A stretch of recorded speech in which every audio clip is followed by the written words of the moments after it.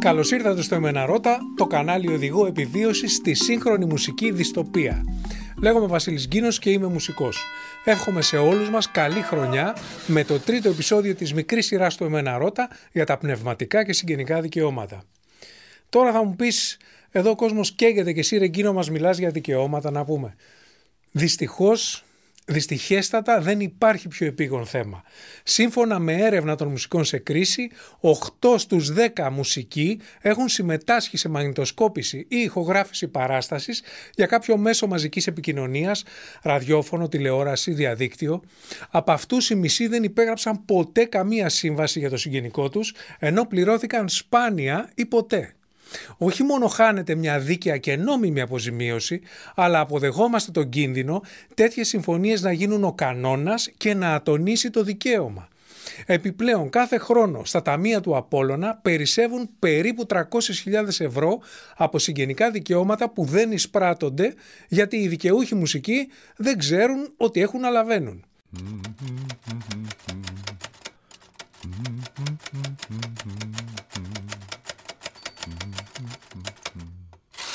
Είπαμε στο προηγούμενο επεισόδιο ότι ο νόμος προστατεύει καταρχήν πρωτότυπα έργα, τα οποία έχουν εκφραστεί, και διευκρινίσαμε πότε ένα έργο είναι πρωτότυπο. Πότε όμως έχει εκφραστεί? Είναι ώρα να γνωρίσουμε τον Κώστα και τον Γιώργο, δύο γείτονες. Ο Κώστας τον τρίτο έχει κέφια και αυτοσχεδιάζει μια μελωδία στο πιάνο. Είναι έργο διανοίας? Ναι. Είναι προσωπικό? Ναι. Έχει δημιουργικό ύψος? Έστω πως ναι. Είναι λοιπόν πρωτότυπο. Έχει εκφραστεί? Ναι, γιατί δεν σκέφτηκε ή φαντάστηκε απλά τη μελωδία, αλλά την έπαιξε, την εξωτερήκευσε. Του ανήκει? Αυτομάτως, αφού σύμφωνα με τον νόμο δεν χρειάζεται καμία επιπλέον διατύπωση. Κομπλέ. Τώρα ο Γιώργος, που μένει από κάτω, στο δεύτερο, ακούει τη μελωδία, τη γράφει σε μια παρτιτούρα, την παίζει με την κιθάρα του και την ηχογραφεί στο κινητό του. Σε ποιον ανήκει η μελωδία αυτή? Ανήκει στον Κώστα, που την εξέφρασε και που ως δημιουργός συνθέτης είναι ο αρχικός και μοναδικός ιδιοκτήτης της μελωδίας του. Έχει κατά 100% απόλυτο και αποκλειστικό πνευματικό δικαίωμα.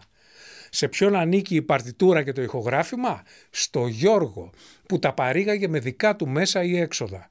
Ο Γιώργος είναι ο παραγωγός του ηχογραφήματος. Στα μάτια του νόμου, παραγωγός είναι αυτός που χρηματοδοτεί την ηχογράφηση. Επιπλέον ο Γιώργος παίζει κιθάρα στην ηχογράφηση, είναι εκτελεστής του έργου του Κώστα. Έχει λοιπόν δύο δικαιώματα που τα ονομάζουμε συγγενικά, του παραγωγού και του εκτελεστή. Οι δημιουργοί, συνθέτες, στιχουργοί, συγγραφείς, χορογράφοι, εικαστικοί, σκηνοθέτες έχουν πνευματικό δικαίωμα. Οι εκτελεστές, μουσικοί, τραγουδιστές, χορευτές, ηθοποιοί έχουν συγγενικό δικαίωμα. Ο νόμος καλύπτει το έργο ή την εκτέλεσή τους αντίστοιχα, ορίζοντας να αμείβονται για τη χρήση τους, το περιουσιακό δικαίωμα, και προστατεύοντας την προσωπικότητά τους, το ηθικό δικαίωμα. Τώρα, ηχογράφημα είναι ο υλικός ή ηλεκτρονικός φορέας ήχου στον οποίο αποτυπώνεται το μουσικό έργο ή άλλο ηχητικό προϊόν. Ηχογραφήματα θεωρούνται τόσο τα υλικά αντικείμενα, ένας δίσκος βινιλίου, ένα CD, ένας σκληρός δίσκος, ένα στικάκι, όσο και τα λεγόμενα άειλα μέσα αποτύπωσης, τα WAV, τα MP3 ή άλλα ψηφιακά φορμάτ που κυκλοφορούν στο διαδίκτυο. Ένα μουσικό κομμάτι γίνεται ηχογράφημα μόνον εφόσον οι ήχοι που το συνθέτουν αποτυπωθούν με έναν από τους παραπάνω τρόπους. Μόνο η παρτιτούρα ως έντυπη αποτύπωση, το ηχογράφημα και η δημόσια εκτέλεση παράγουν έσοδα ως νομικά προστατευμένη πνευματική ιδιοκτησία. Σύμφωνα μάλιστα με το άρθρο 18 του 21 του 93, για κάθε παρτιτούρα, υπολογιστή ή φορητή ηλεκτρονική συσκευή, τάμπλετ και smartphones που πουλιέται, οι εισαγωγείς ή η παραγωγή αποδίδουν μέχρι και το 6% της αξίας τους για πνευματικά και συγγενικά δικαιώματα. Εν τω μεταξύ ο Γιώργος ανεβάζει την ηχογραφημένη μελωδία στο διαδίκτυο και μάλιστα την παρουσιάζει ως δικό του κομμάτι. Η μελωδία γίνεται viral, ο Γιώργος παίρνει κάτι ψηλά και ο Κώστας ζορίζεται. Αν μηνύσει το Γιώργο για κλοπή πνευματικής ιδιοκτησίας, πρέπει να αποδείξει ότι την εμπνεύστηκε πρώτος, αφού ο Γιώργος είναι πονηρός και την έχει αποτυπώσει σε υλικό ή σε ηλεκτρονικό φορέα, παρτιτούρα ή ηχογράφημα. Τι έχει κάνει ο Γιώργος? Έχει κατοχυρώσει το δικαίωμά του στο έργο. Είπαμε πως δεν μπορείς να διεκδικήσεις μια σκέψη ή μια ιδέα που δεν έχει εκφραστεί. Η αποτύπωσή της είναι προϋπόθεση της κατοχύρωσης και τεκμήριο της ιδιοκτησίας. Τώρα η μελωδία ανήκει στον παραγωγό Γιώργο κατά το τεκμήριο του νόμου. Παρόλο που το τεκμήριο αυτό είναι μαχητό, μπορεί δηλαδή να ανατραπεί, ο κακομοίρης ο Κώστας πρέπει να έχει βαθιές τσέπες, αξιόπιστους αυτίκοες μάρτυρες και μεγάλη τύχη για να πείσει το δικαστή να του αναγνωρίσει πνευματικό δικαίωμα στη μελωδία του. Αν όμως είχε ηχογραφήσει ο ίδιος τη μελωδία στο κινητό του, η ημερομηνία εγγραφής του αρχείου του θα υπερίσχυε της μεταγενέστερης ηχογράφησης του Γιώργου. Θα μπορούσε να τη γράψει σε μια παρτιτούρα και να την ταχυδρομήσει συστημένη στον εαυτό του, εννοείται πριν την κυκλοφορία του Γιώργου. Θα μπορούσε να κατοχυρώσει το δικαίωμά του και αν έβγαζε το πιάνο στο μπαλκόνι και ανήγγειλε πως θα παίξει δημόσια μια νέα μελωδία του.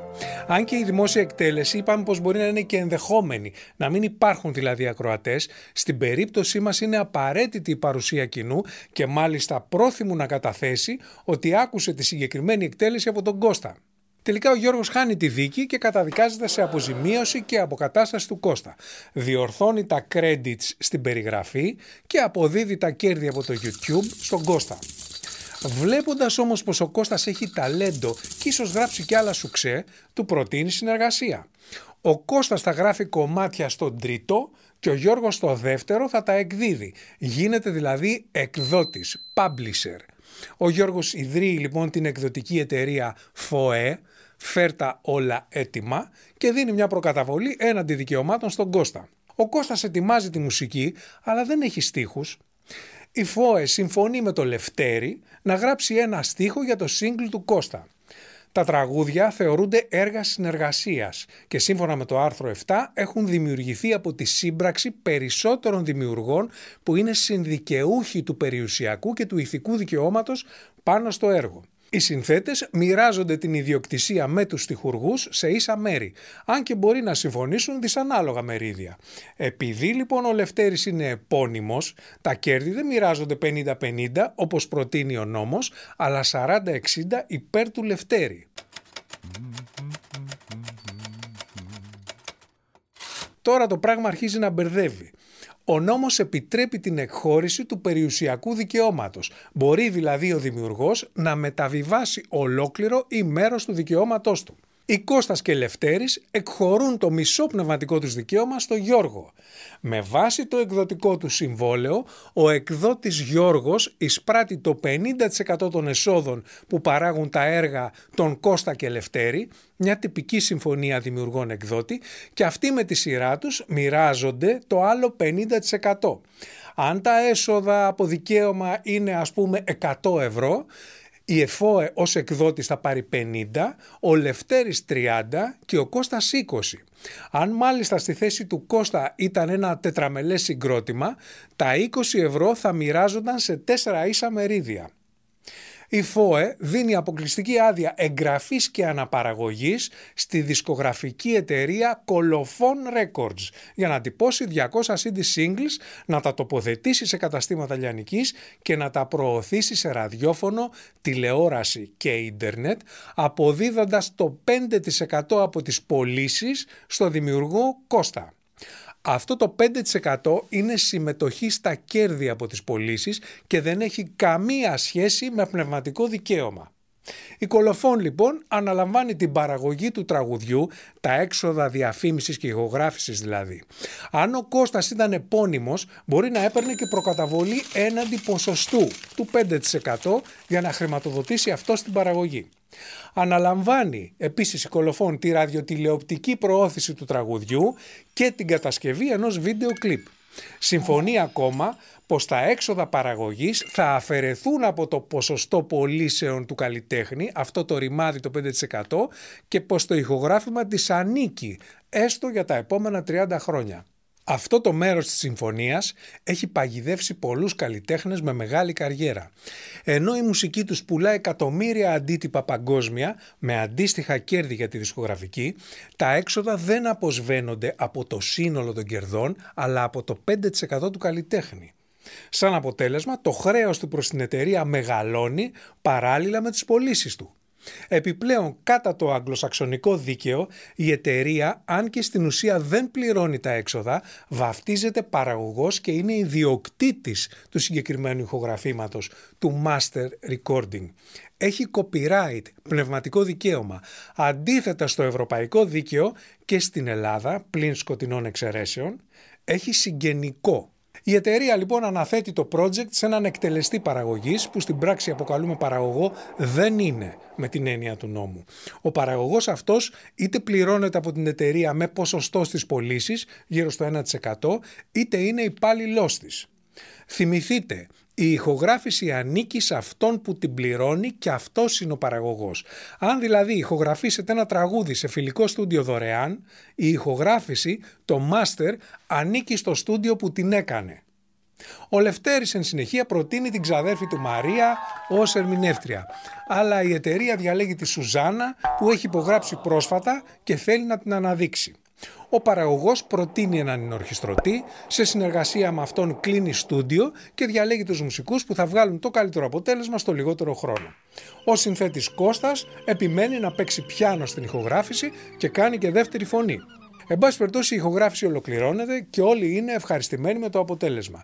Ο Κώστας, συνθέτης, εκτελεστής και ερμηνευτής, ο Λευτέρης στιχουργός, η Σουζάνα ερμηνεύτρια, η Φώε εκδότης και η Κολοφών παραγωγός, μέσω του εκτελεστή της παραγωγής. Εκτός από την παραγωγό εταιρεία, η ερμηνεύτρια και οι μουσικοί που συμμετέχουν στη συγκεκριμένη ηχογράφηση θα έχουν συγγενικό δικαίωμα με βάση το άρθρο 49 του 21-21-93 εφόσον το ηχογράφημα μεταδοθεί μέσω ραδιοτηλεόρασης ή διαδικτύου. Ο ενορχιστρωτής δεν έχει κανένα δικαίωμα εκτός και αν συμμετείχε στην ηχογράφηση σαν εκτελεστής, παίζοντας ή προγραμματίζοντας.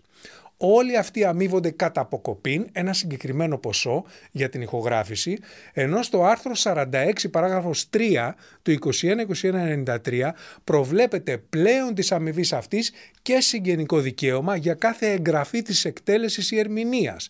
Αυτό όμως το τρώει μαρμάγκα, καθώς δεν υπόκειται σε συλλογική διαχείριση και δυστυχώς οι καλλιτέχνες δεν έχουν τη διαπραγματευτική ισχύ να το απαιτήσουν. Ακόμη. Η εταιρεία κατασκευάζει τα 200 CD. Για κάθε φυσικό αντίτυπο που κατασκευάζει ή ηλεκτρονικό που πουλάει, πληρώνει στους οργανισμούς συλλογικής διαχείρισης ένα ποσό της τάξης του €0,5 περίπου για λογαριασμό της ΦΟΕ. Αυτό είναι το λεγόμενο μηχανικό δικαίωμα των δημιουργών. Έτσι, το τραγούδι των Κώστα και Λευτέρη δημοσιεύεται ώστε να πωλείται στα δισκάδικα όσα έχουν απομείνει και κυρίως να παίζεται σε ραδιόφωνο, τηλεόραση, διαδίκτυο, νυχτερινά μαγαζιά, μουσικές σκηνές κτλ. Οι σταθμοί, τα κανάλια, οι πάροχοι, τα πολυκαταστήματα, οι χώροι εστίασης είναι οι χρήστες που πληρώνουν άδεια για δημόσια εκτέλεση. Οι διαδικτυακές πλατφόρμες όπως το Spotify πληρώνουν και μηχανικό. Οι οργανισμοί συλλογικής διαχείρισης πνευματικών δικαιωμάτων, που στη χώρα μας είναι η ΕΔΕΜ και η αυτοδιαχείριση, εισπράττουν από τους χρήστες το πνευματικό δικαίωμα των δημιουργών, που είναι το μηχανικό και η δημόσια εκτέλεση. Αντίστοιχα, οι ίδιοι χρήστες πληρώνουν συγγενικό δικαίωμα στην Γκράμμα για τους παραγωγούς, στην Ερατό για τους ερμηνευτές και στον Απόλλωνα για τους μουσικούς. Οι οργανισμοί αυτοί εισπράττουν και από συμβεβλημένους αντίστοιχους οργανισμούς του εξωτερικού τις διεθνείς αναμεταδόσεις και αναπαραγωγές. Τέλος, αποδίδουν στους καλλιτέχνες τα χρήματα, κρατώντας όπως είπαμε τα λειτουργικά τους, περίπου 20%. Γιατί να μην εισπράττουν απευθείας οι καλλιτέχνες τα έσοδα από δικαιώματα και να γλιτώνουν και την προμήθεια των οργανισμών? Γιατί φανταστείτε να βγαίνουμε κάθε Παρασκευό Σαββατοκύριακο τσάρκα στα νυχτερινά μαγαζιά με μπλοκάκι και να εισπράττουμε τα cents που αναλογούν στον καθένα μας, ή να ακούμε όλα τα ραδιόφωνα της γης που μπορεί να παίξουν τα τραγούδια μας. Γι' αυτό ο νόμος ορίζει υποχρεωτική τη συλλογική διαχείριση και μάλιστα από μη κερδοσκοπικούς συνεταιρισμούς καλλιτεχνών. Η ΑΕΠ, για παράδειγμα, ήταν ανώνυμη εταιρεία και είδαμε τα αποτελέσματα.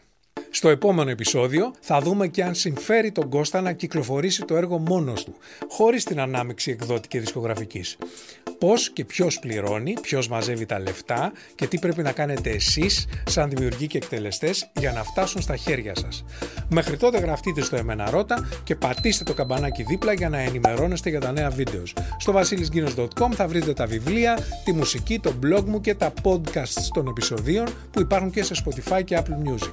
Μπορείτε να κατεβάσετε το ελληνικό τραγούδι για βιαστικούς και τα έσοδα από πνευματικά δικαιώματα, ενισχύοντας έτσι και το κανάλι. Μπορούμε τέλος να γνωριστούμε και από κοντά στα μαθήματα για το μουσικό επάγγελμα ή την ηλεκτρονική μουσική στο Οδείο Τέχνης του Γιώργου Φακανά. Να είστε υγιείς, δημιουργικοί και ενωμένοι. Καλή δύναμη! Σε κλαμπ και εστιατόρια, καφέ και γυμναστήρια, ringtones και reality, κανάλια και σταθμοί παίζουν το τραγούδι μου πως τα ξημερώματα, και από τα δικαιώματα ευρώ δεν έχω δει. Ραδιόφωνα και ίντερνετ, τραγούδι μου σε παίζουνε, σε πίστες, μουσικές σκηνές, TV και κινητό. Δικαίωμα, δικαίωμα που χάθηκες, δικαίωμα. Τραγούδι μου σε παίζουνε κι εγώ ούτε ένα ευρώ. Δικαίωμα, δικαίωμα μου φάγανε το δικαίωμα. Την ώρα που το μοίραζαν δεν ήμουνα εδώ. Πετούσα αετό.